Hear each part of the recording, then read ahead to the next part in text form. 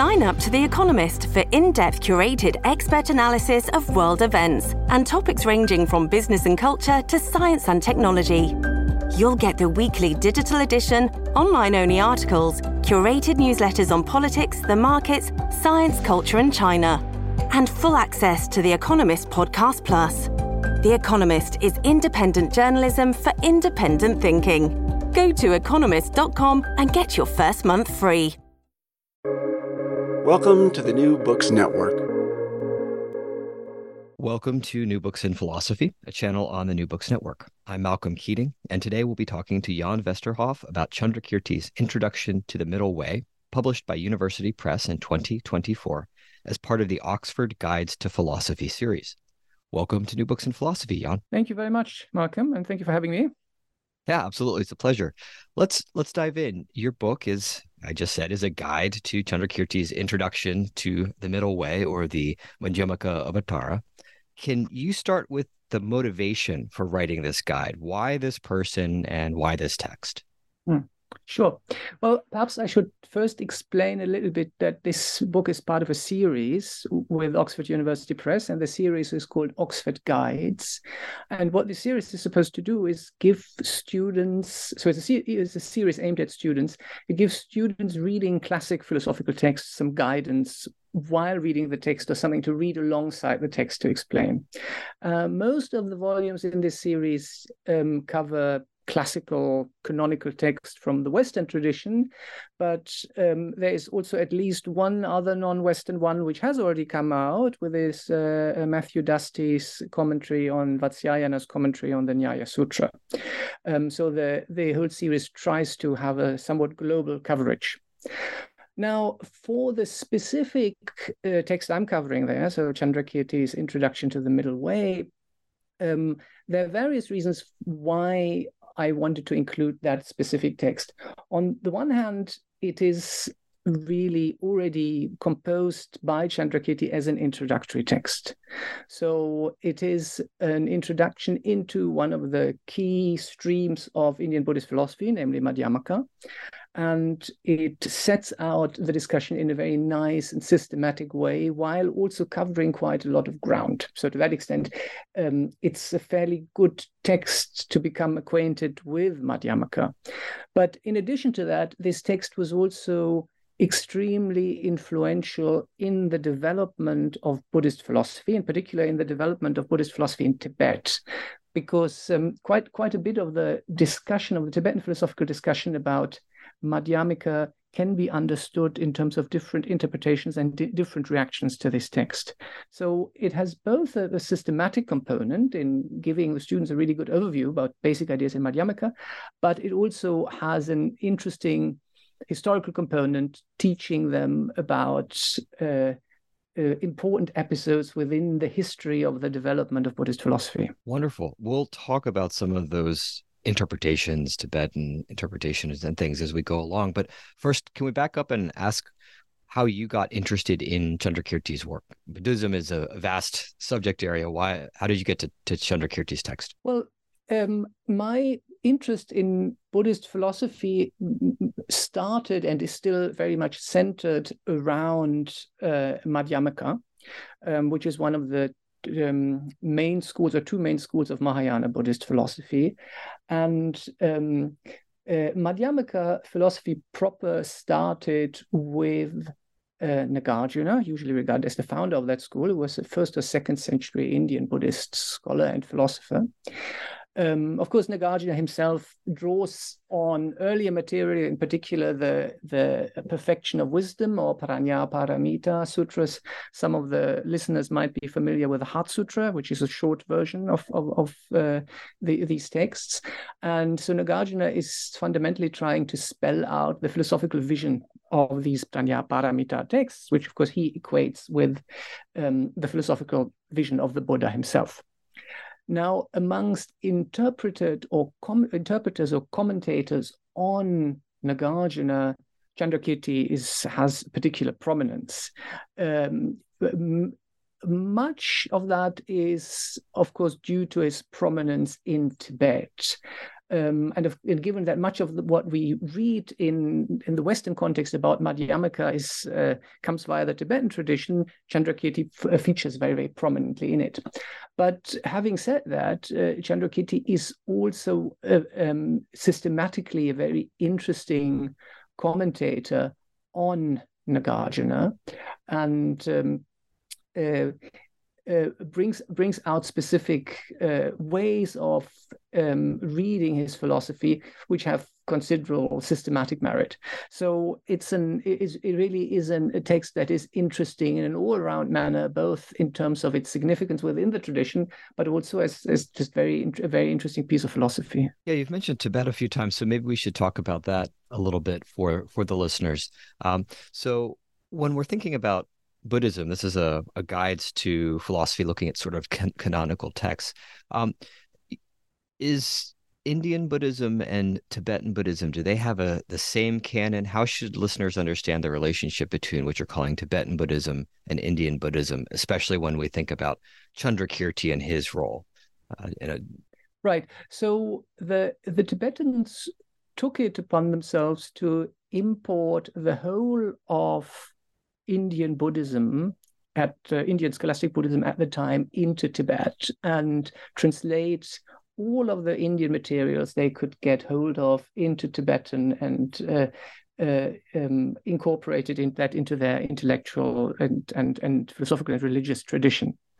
And from the Tibetan perspective, the Indian Buddhism is the role model and the gold standard of philosophical sophistication, which they are trying to develop.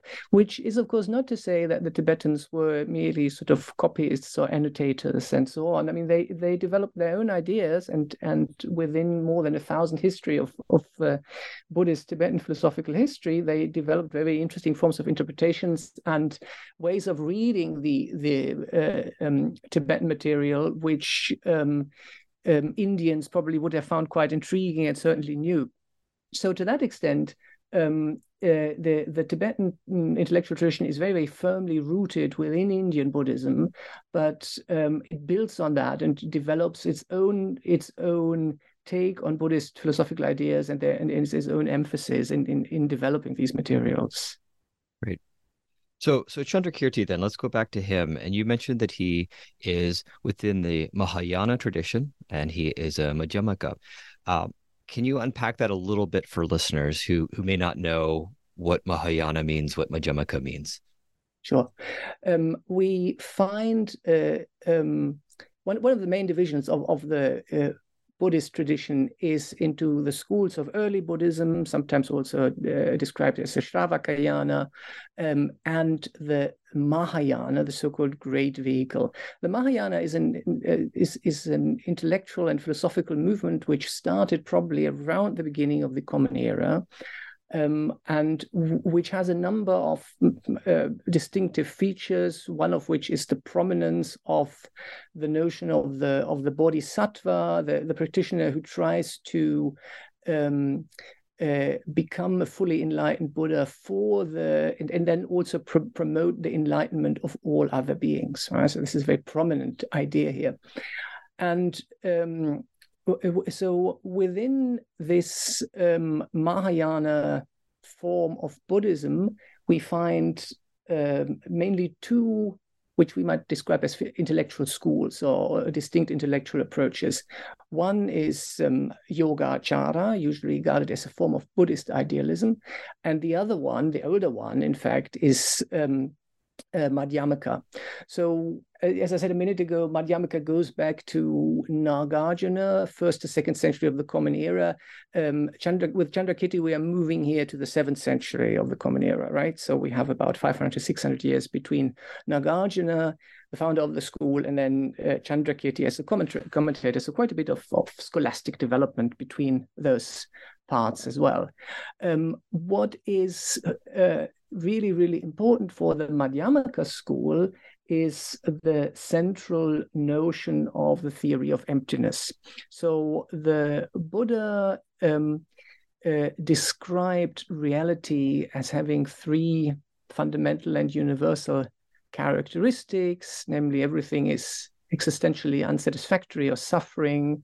Everything is impermanent, and everything is without a self. And this notion of the absence of a self or selflessness becomes developed within the Madhyamaka tradition into a universal theory of emptiness, which doesn't just say that persons are empty and insubstantial, but it extends this notion of selflessness or emptiness or insubstantiality to all phenomena, to all dharmas. And this fundamental, all-encompassing theory of emptiness is already prefigured to a certain extent in the Perfection of Wisdom Sutras, in the Prajna Paramita texts, but it then gets philosophically developed, first of all, in Nagarjuna and his works, and then also in later works that comment on Nagarjuna, such as Candrakirti. So the key notion that is discussed in various ways and form within this text, the introduction of the middle way, really is the notion of emptiness, both when it comes to the emptiness of the self or the emptiness of the person, and also the emptiness of all phenomena.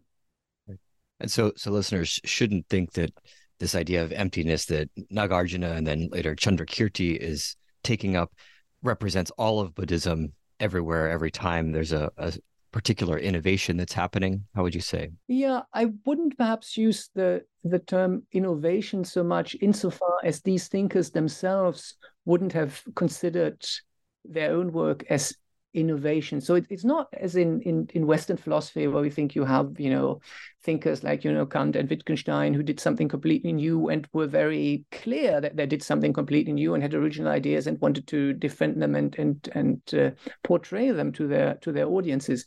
Whereas within the Indian scholastic tradition, certainly, what all of these scholars set out to do and thought they were doing was to explicate and explain the original intent of the Buddha's teachings. Now, that is not to say, of course, that there is no development within Buddhist thought.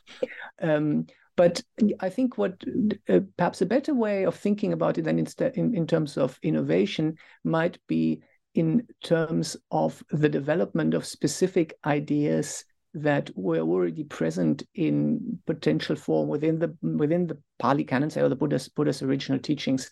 So you can imagine that this, like a sort of, if you have the kind of wildflower meadow with lots of different seeds in it, depending on the specific soil, you have different flowers will sprout more strongly or more prominently than others. And I think we can understand quite a bit of Buddhist philosophical development by taking into account that these different schools focused on specific ideas that we all find in the Buddha's own teaching. So they didn't make up new things that they wanted to add there, but it's the emphasis and the development and what takes center stage and what is sort of pushed to the periphery which makes the difference between these different schools. Right. That's helpful. Thank you. So emptiness is not a new idea, of course. It's mentioned and discussed earlier how Nagarjuna and Candrakirti emphasize it and talk about it. We might want to say is new, but they would not say that. They would say this is there from the beginning, right? So that kind of leads me to this question about what is different in Candrakirti and what is familiar. This is a text about philosophy, the guide, that is, right?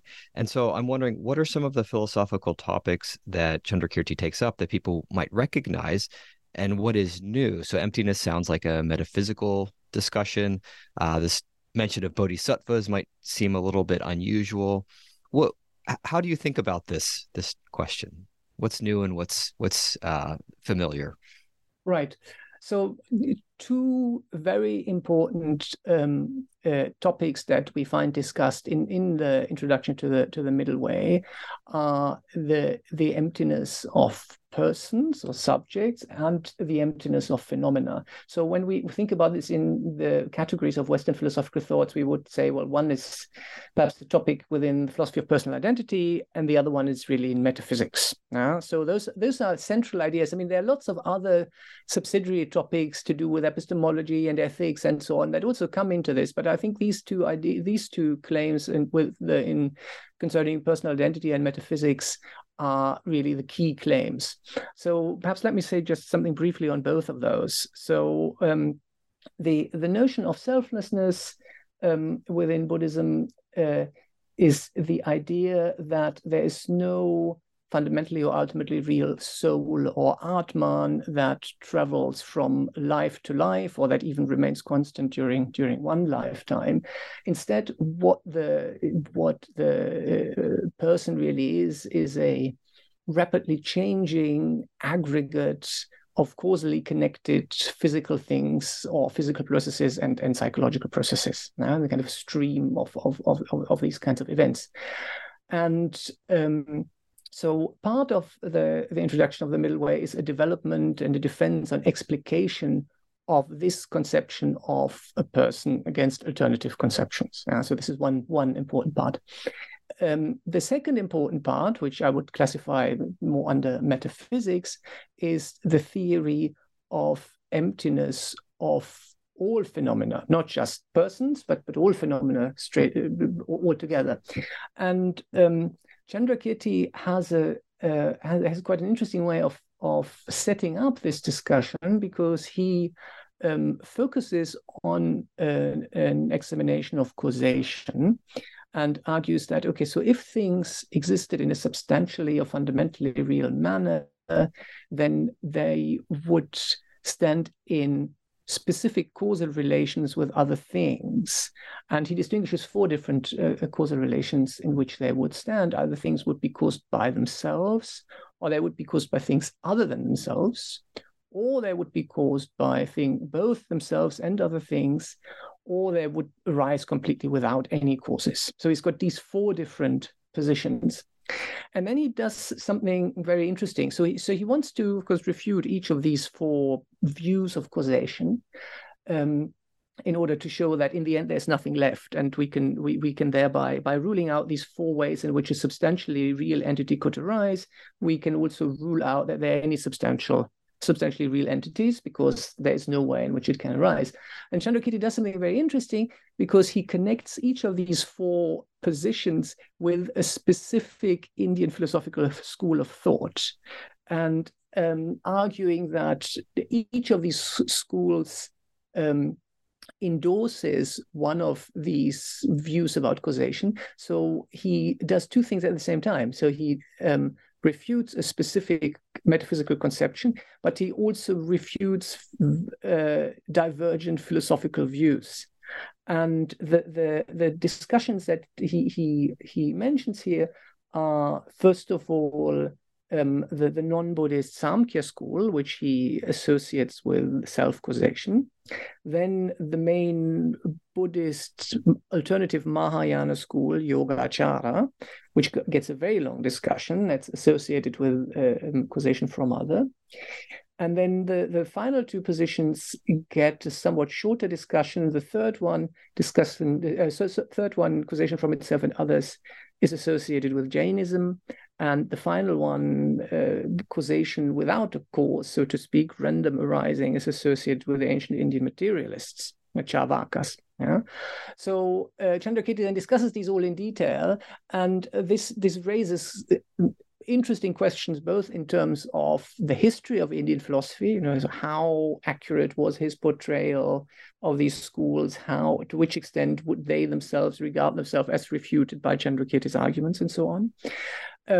But it also has, in addition to this kind of polemical or doxographical dimension, this whole discussion also has another dimension, insofar that Candrakirti also believes that these different misunderstandings of the way causation works are also misunderstandings that the student of Madhyamaka is likely to see himself trapped by or taken in by. So at the same time in which he refutes the Yogacara or the Samkhyas, he also wants to refute Madhyamikas who hold ideas that are similar to these views. So this is not meant primarily as a polemical work, and it arguably might want to say it's not, even though it looks like a polemical work or a doxographic work in that case, it's not intended at that at all, because Candrakirti actually says in the text itself that this discussion, so the introduction to the middle way, is not composed out of desire for debate. Right. So he says, okay, so this is not, the claim is not here to refute other schools. But then, of course, you ask yourself, okay, so what's the point? Why do you refute all these other schools? And the answer presumably is that the Yogacara view or the Samkhya view and so on, they stand in for specific misunderstandings of the way causation could work, which keep you from understanding the notion of emptiness properly.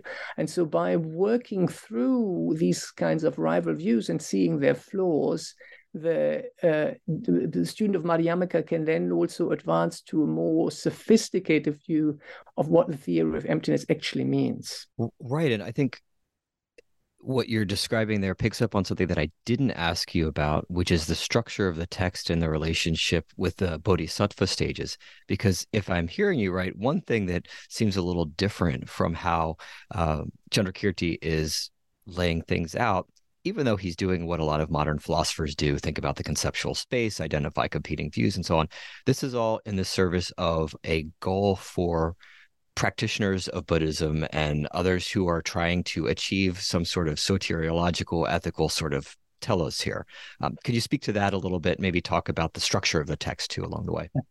Yes, of course. So another interesting feature of this text is that it is at the same time an introduction to Madhyamaka, but also a mapping out of the entire Buddhist path. And this might be one of the reasons why the Tibetans were so interested in this text, because it also provides you with kind of an outline of the development of the career of a bodhisattva from the beginning up to perfect Buddhahood. And so the kind of structural template that Candrakirti adopts in order to structure his text is the so-called 10 bodhisattva bhumis, or bodhisattva stages, which are described in great detail in a Mahayana sutra called the Dasha Bhumika Sutra, the sutra on the 10 stages. And Candrakirti divides his text into these 10 sections, first of all, to connect it with these 10 stages. So the stages, what differentiates the stages are the kind of insight the bodhisattva acquires in these stages, and also their different kinds of abilities in helping beings that are caused by that. Now, what is important to notice also about the text is that its structure is in a way somewhat unbalanced, insofar as the length of the treatment of the different stages is very very unequal. So Candrakirti spends the majority of the text, far more than half, on the sixth stage, the sixth bodhisattva stage, the famous sixth chapter, and basically everything I've been talking about so far is in this sixth chapter. Now, this the Sanskrit name of this sixth stage is Abhimukhi, which can be translated as directly facing, or directly in front, or turned towards, or something like that. And what the bodhisattva turns towards at this stage is the realization of emptiness, right? So this is why all this discussion of emptiness and different forms of emptiness and so on is given within this particular stage. And so Candrakirti lays this all out in this discussion of these 10 stages, with a long discussion of the sixth stage. And then he finishes it off with a final section, an 11th section, with a discussion of the fully enlightened state of Buddhahood and different properties of the Buddha, and the qualities of the enlightened mind, and so on. So so to that extent, within the Introduction to the Middle Way, we can follow the entire trajectory of the Bodhisattva from the first stage, with is connected, of course, with a direct insight into emptiness. So this is where it all starts for the Bodhisattva. Then he works his way all the way up to the 10 stages, and then beyond the 10th stage up to the stage of fully enlightened Buddha. Yeah, so it's perfectly right. To that extent, it is quite different from Western philosophical text. It doesn't just start out with, okay, here's the basic idea, this is the argument, but it actually develops a kind of soteriological path of which the philosophy forms a part. Yeah, it might also at this stage be worthwhile to say a little bit about the form of the text itself, because that might not be familiar to the listeners. So, like most Indian philosophical texts of this form, the text itself is actually written in verse, which facilitates memorization. And then Candrakirti wrote his own prose auto-commentary to that text, or composed his own auto-commentary on that text, which explains the material, which is very, very condensed within the verses themselves in a more complete form. And so the exposition that I'm giving in this guide is more or less exclusively on the basis of the material that Candrakirti presents in the verses and the auto-commentary. There is, of course, a lot of subsequent discussions on later commentaries on the text and specific works on that text, which, however, form really part of the reception of the text. And given that this is a one-volume student commentary and not a multi-volume project, I'm focusing very much on a sort of an imminent reading of the text, which focuses on Candrakirti and his own commentary, rather than on what later perspectives on the text might tell us. Great. Let me pick up on another theme that might be interesting to listeners, and I think is important in this discussion. So, so far we've been talking about Candrakirti's arguments and his views as if there's just a question of whether they're true or false. But of course, there's a distinction between conventional and ultimate truth that is important in the text. And you talk about how we can't know ultimate truth or even express it. It's ineffable for Candrakirti. So I'm curious, can you unpack a little bit about what this distinction is between conventional and ultimate truth for Candrakirti? And then how does his view, his claims, how do they fit in here? Is his view not something that is ultimately true? How do we make sense out of that? Right. Yeah. If you can. Yeah, sure. I mean, the distinction between the two truths is one of the most important or widespread hermeneutical devices within Buddhist philosophy. And to put it very briefly, the distinction between the two types of truth is the distinction between the way the world looks to us within the context of everyday reality, that's the conventional truth, and then the way reality looks from the perspective of a fully enlightened Buddha. Now, what characterizes conventional truth is that it is the perspective in which we operate, and at which the perspective from which pragmatic truth and functionality are important. It is, however, the perspective of beings who are trapped in samsara, in cyclic existence. So it's not the perspective of a fully enlightened Buddha. And ultimate truth, the view of the things in terms of that perspective of a fully enlightened Buddha, is of course the goal that we want to achieve, or the Buddhist practitioner wants to achieve by working through these bodhisattva stages. Now, how exactly to characterize ultimate truth is, of course, an extremely complex question within Buddhist philosophy, especially given the fact that language and concepts and everything that goes with it is very much located at the level of conventional truth. So the idea to which we can actually get a conceptual framing of something which is beyond conceptual framing is quite complex. And this brings us, of course, into one of the key problems of interpreting Candrakirti's Madhyamaka, and that is the question of what precisely he takes to be ultimate truth, or the Buddha's perspective on the world to be, and how that influences also his philosophical methodology. So Candrakirti's Madhyamaka is usually within the Tibetan tradition read as being the main source for the understanding of a form of Madhyamaka, which is called Prasangika Madhyamaka. Now, what exactly characterizes Prasangika and makes it different from different forms of Madhyamaka is a complex issue. But I think in this context here, we can focus on the fact that from a Prasangika Madhyamaka perspective, the philosophical aim is not to produce a philosophical theory such that we could then say, okay, so after we've argued for this theory and refuted all objections, we now have a theory that is ultimately true, right?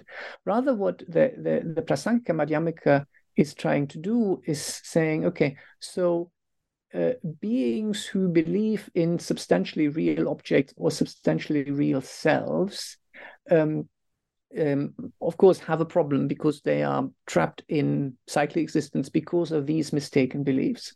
So what the Madhyamaka is doing is, whenever somebody comes up with a theory that seems to imply the existence of a substantially real self, of an Atman, or substantially real phenomena, so things that are not empty, then the Madhyamaka will present him with some arguments that show that these views are actually contradictory. Yeah?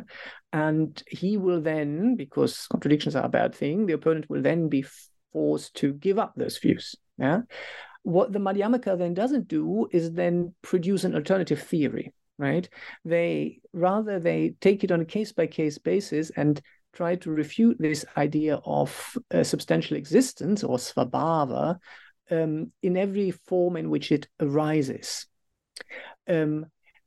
Without, however, thereby formulating a philosophical theory that is that can be regarded as ultimately true. Yeah, and I mean that connects interestingly with another sort of complex exegetical questions connected with this text, which is the question of how reality actually looks like from the Buddha's perspective. And that raises the interesting question, which is then debated quite a bit also within the Tibetan exegetical tradition, to which extent Candrakirti believes that Buddhas actually have mental states at all, right? Or whether there is nothing that it's like to be from the perspective of a Buddha. This is quite an intriguing conception. I mean, how could we make sense even of the idea that there's nothing that it's like to be a Buddha?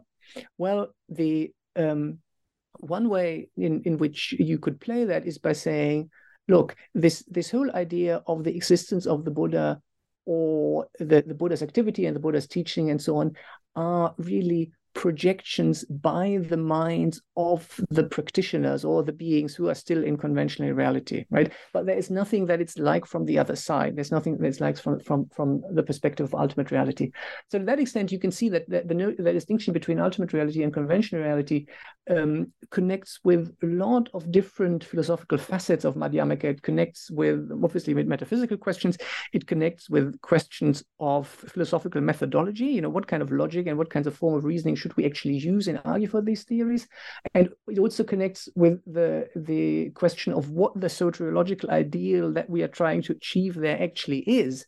Is it some kind of superior mental state that is completely free from suffering and delusion and so on, but is still a mental state that, you know, has something that it's like to be in that state? or is it something that is very different and isn't a state at all? There's quite a lot in there. I'm thinking now about the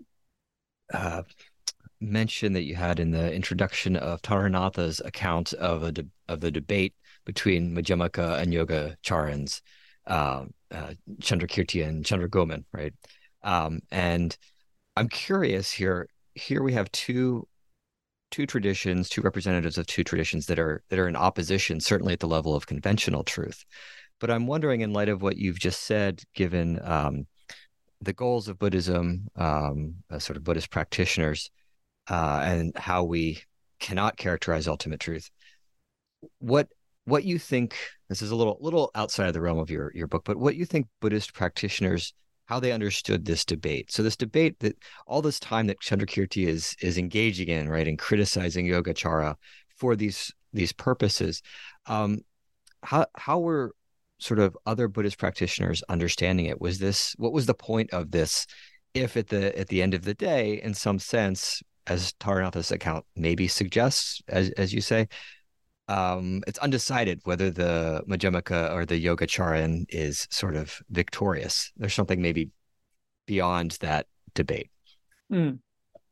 Yeah, that's an interesting question. Of course, one thing to take into account is that Candrakirti's refutation of Yogacara in this text is perhaps not best to be understood as a sort of a wholesale rejection of that tradition. That would also be very difficult for Candrakirti to do, because the Yogacara idea is, or the Yogacara theses are very explicitly based in important Mahayana sutras, which make these philosophical claims like everything is mind only and so on. Interestingly enough, also the Dashabhumika Sutra itself, which is the very structural model that Candrakirti uses to structure his own text, makes these kinds of claims. Yeah? So to that extent, Candrakirti is certainly not saying that Yogacara should be rejected from start to finish, and it's a kind of a heretical interpretation of the Buddhist teaching and so on. What he is concerned with is that Yogacara is considered to be more than it could really be, namely being the ultimate and final teaching of the Buddha, right? Rather, he regards the Yogacara teaching as something which is useful to specific practitioners in order, so to speak, to get them to the next stage. I mean, this is a fairly familiar trope that we find in Indian doxographies more generally, that when you criticize other theories, you don't say, okay, well, they were all wrong, that needs to be all rejected, but you usually say, okay, well, they are mostly wrong, but there are also some right things about it, and the right things can be regarded at first step to my position, which is the final right position, right?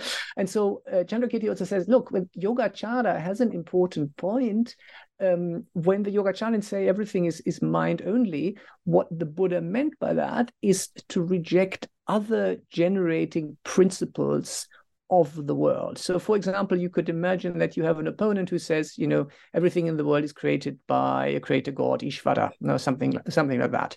And then the Yogacharan comes in with their principles and says, no, everything is mind created and mind made.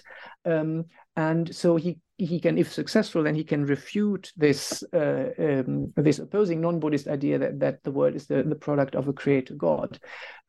But the important point then from Candrakirti's perspective is not to get stuck on the Yogacara perspective that then says, okay, well, therefore mind is ultimately real, right? No, he says, look, you also have to realize that once you churn Yogacara through the Madhyamaka analytical framework, you also realize that mind isn't substantially real either. That is doesn't exist with Svabhava either, right? So from the perspective of Candrakirti, Yogacara is a kind of a propedeutic or introductory step on the way towards a more sophisticated philosophical understanding of the Buddha's teachings. And so we wouldn't want to then say, well, maybe the world is in the mind of a god, and as a sort of further step, that would be to endorse svabhava or a reification or substantial nature. That would be out of bounds as well, I would imagine. Yeah, that's right. Yeah, that's right. Yeah, good. Okay, so let's go back then in the time that we have to the debate about how to have debates. You mentioned this a little bit, the discussion of Svatvrantika and Prasangika that is picked up in Tibetan doxography later. I'm just curious, in terms of Candrakirti's goals, you say he's aiming to not have a debate, right? He says this in the outset of the book, but in some sense, how to debate is a major theme in the text. I guess I'm wondering how you're understanding the relationship between the kind of internal debates that we might have with ourselves and the kind of external debates that Buddhists were having at the time with other thinkers. Is there a sense of those external debates and internal debates having the same kind of ethical and soteriological aims, that you're really intending to be compassionate towards your debater in some sense, in a right approach to debate, that the right sort of approach to debate, or a useful approach to debate, would be really to engage in a kind of vitanda, as Nyayikas would put it, only criticizing your opponent, and that should be what's happening inside of you. I'm just a little curious about the internal external aspect of this here, because it seems like there's two modes of debate kind of going on. Right.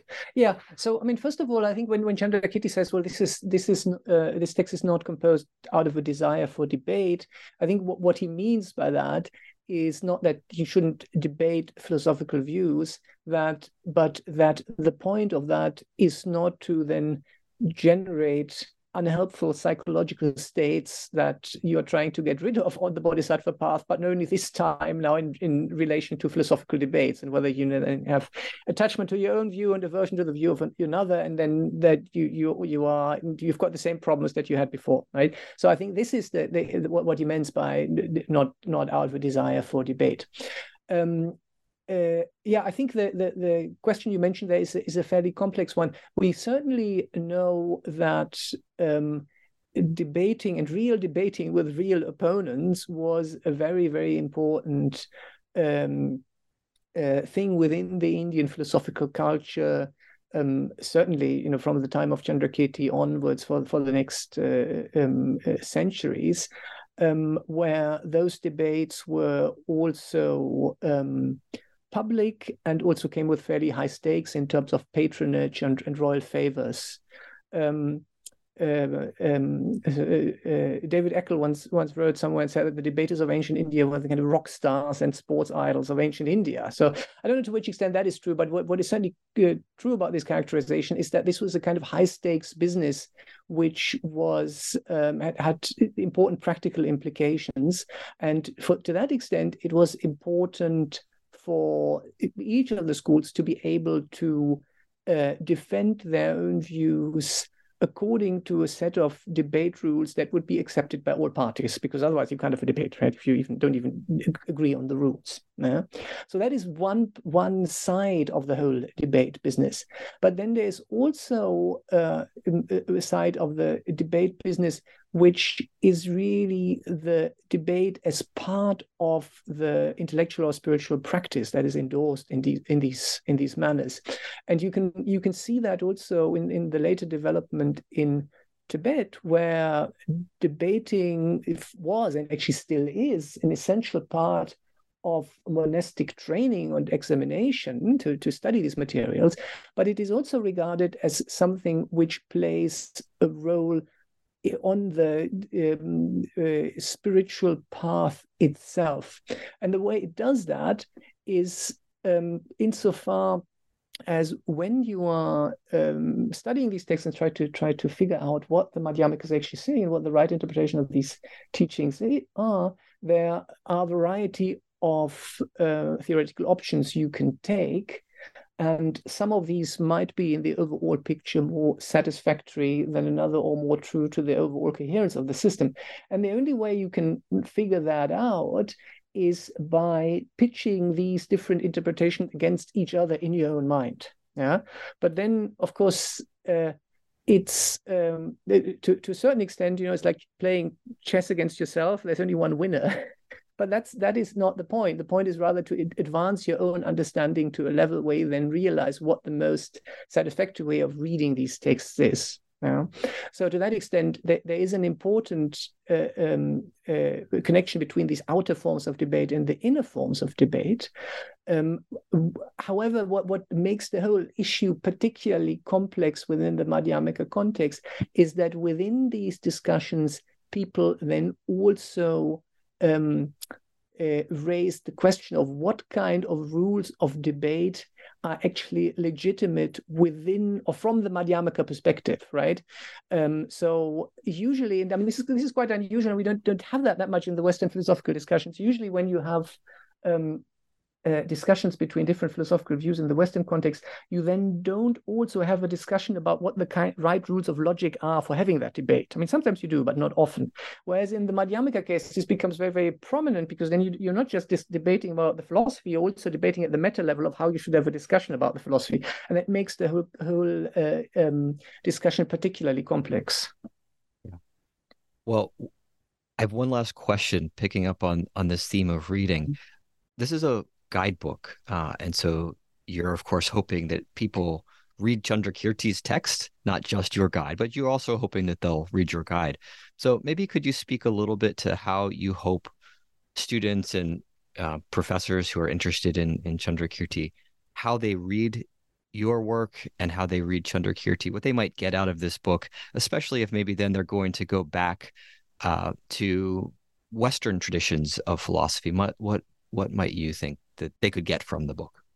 Well, yeah, you're perfectly right in saying this book is meant to be a companion volume, right? So it's not to be. Of course, you can read it on your own. That I think it's probably to that extent self-contained. But of course, the whole point of a guide series is that you read the original text as well, and then use the guide in order to guide your understanding and get some kind of grip on what is said in the text itself, rather than to substitute it for the reading of the original material. So I would definitely recommend for people to study the original text itself. I mean, the text is quite an interesting time actually for Candrakirti studies at the moment, because until very recently, it was assumed that the Sanskrit original of Candrakirti's verses and the Bhashya were lost. And so all the work that has been done until very recently has been based on the Tibetan translation of these texts. But now, somewhat miraculously, the Sanskrit originals have actually resurfaced, and the verses and the Bhashya are currently being edited. Parts of it have already been published. Of the parts of the verses have already been published, and also part of the commentary, auto commentary. And so there is a translation of the largest part of the verses, namely the sixth chapter, forthcoming, which is the first translation of that material, which is actually based directly on the Sanskrit, which is being done currently by Mark Sideritz and Shoryo Katsura. And so this is, I think, is going to be a reference translation really for the bulk of the text for chapter 6. So which is presumably people would want to read alongside the text. There are various other good older translations as well, and I mentioned them in the text that readers can go to. Now, in terms of your specific question of what are they going to get out of this, right? I think the text links up with debates or discussions within Western philosophy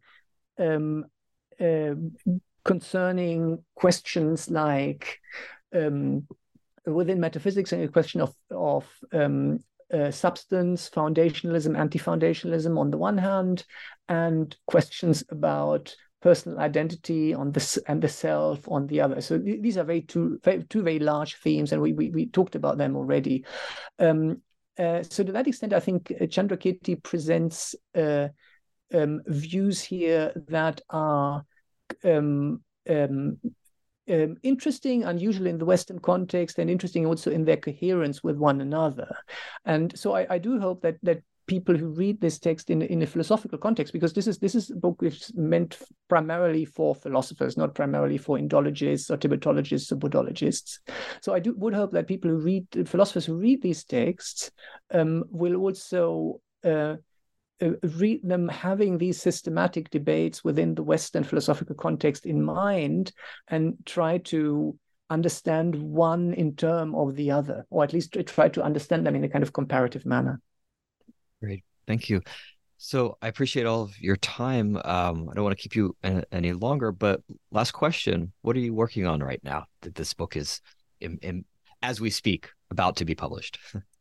Yeah, so I think what is probably a particular interest for your readers is another project on this very text by Candrakirti that I'm currently involved with in a team of 4 consisting of Jay Garfield and 2 Tibetan scholars, Sonam Takcho and Tashi Tsering, and myself. And so we are currently writing a commentary on the text, which is in a way that goes far beyond what is covered in this material. It is much longer because it focuses on the reception history of the text, primarily in Tibet. So what we are going to look at there is how commentators from different philosophical schools within Tibet, so Tsongkhapa, Gorampa, Rendawa, Mipam, the Eighth Karmapa, and so on, who all read the text in slightly different ways and often had significant disagreements about what Candrakirti was actually saying in these verses, how these are to be related and how they are to be related to the larger discussion about Madhyamaka that was happening in Tibet. So I think that would be interesting for readers who then want to see, okay, so where are actually the philosophical consequences of this material, and hopefully that will be laid out in that book, which should be coming out in a couple of years. Great. Well, we'll look forward to that, and maybe we'll get a chance to talk to you all about it then. Thanks for your time, Jan. Well, thank you very much for having me, Malcolm.